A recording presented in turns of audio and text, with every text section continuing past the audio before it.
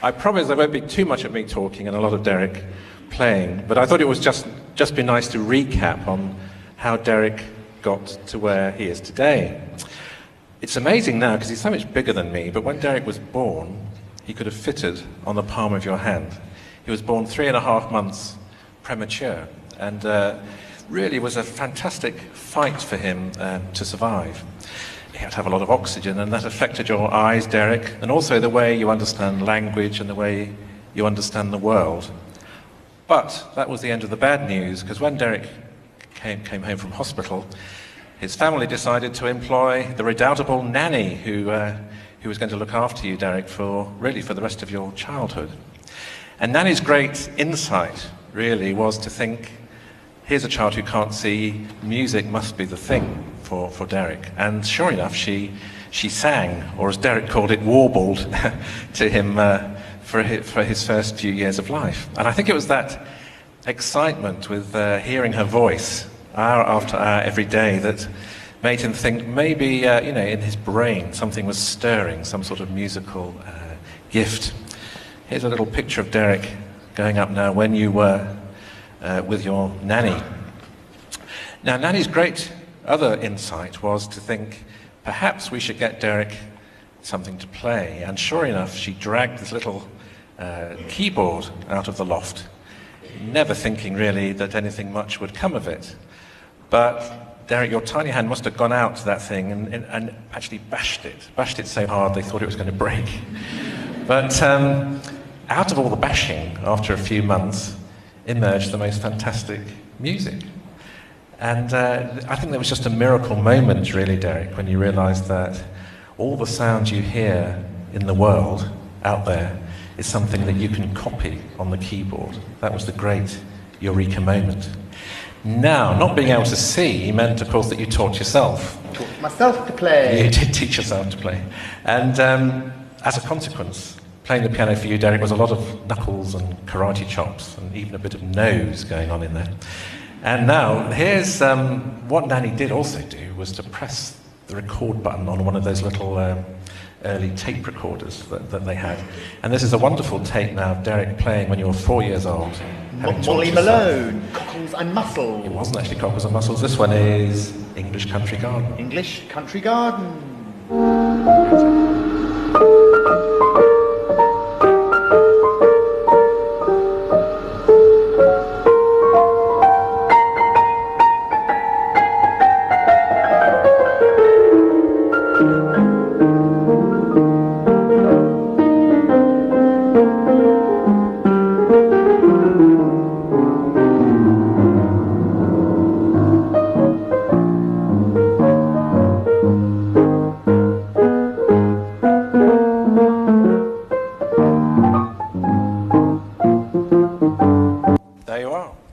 Was a bit. What about Derek?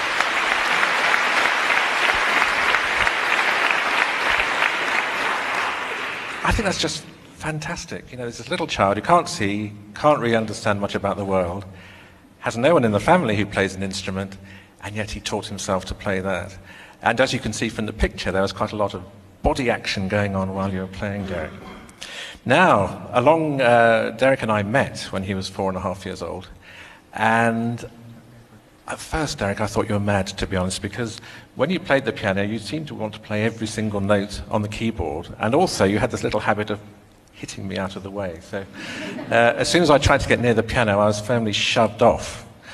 And having said to your dad, Nick, that I would try to teach you, I was then slightly confused as to how I might go about that if I wasn't allowed near the piano.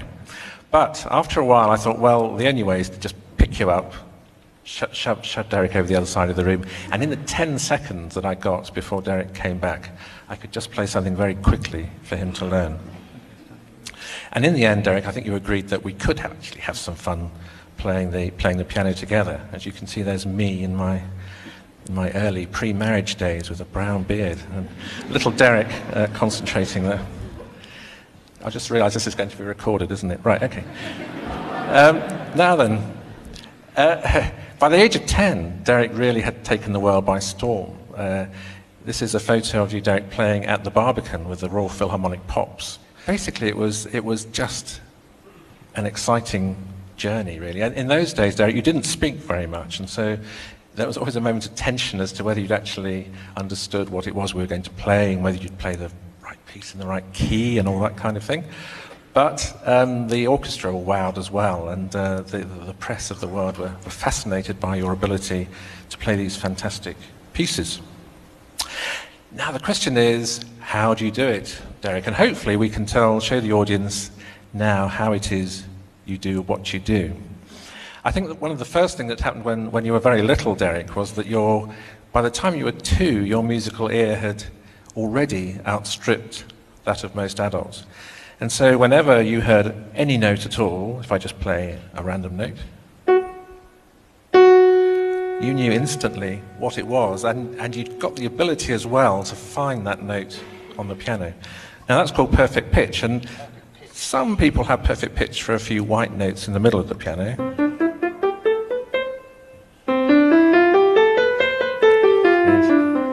You can see how you get a sense of playing a trick. Yeah. Now then. But, Derek, your ear is so much more than that. If I just put the microphone down for a bit, I'm going to play a cluster of notes. Those of you who can see will know how many notes, but Derek, of course, can't. Not only can you say how many notes, it's being able to play them all at the same time. Here we are.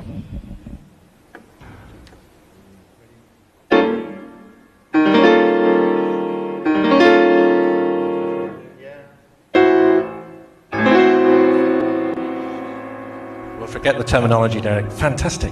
And it's that ability to hear simultaneous sounds, not only just single sounds, but when a whole orchestra is playing, Derek, you can hear every note and instantly, through all those hours and hours of practice, reproduce of those on the keyboard that makes you, I think, is the basis of all your ability.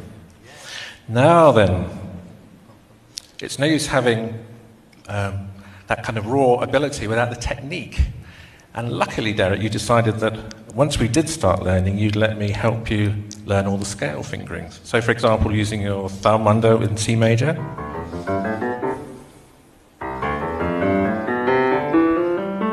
Etc.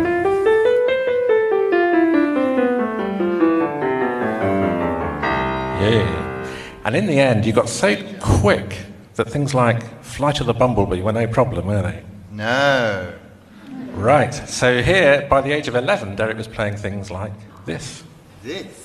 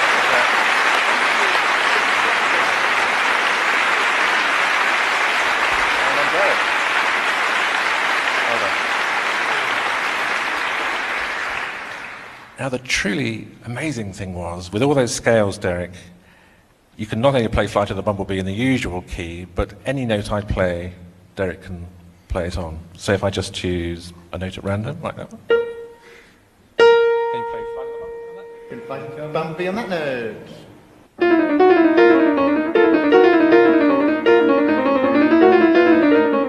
Or another one, what about in G minor? G minor. Here we go.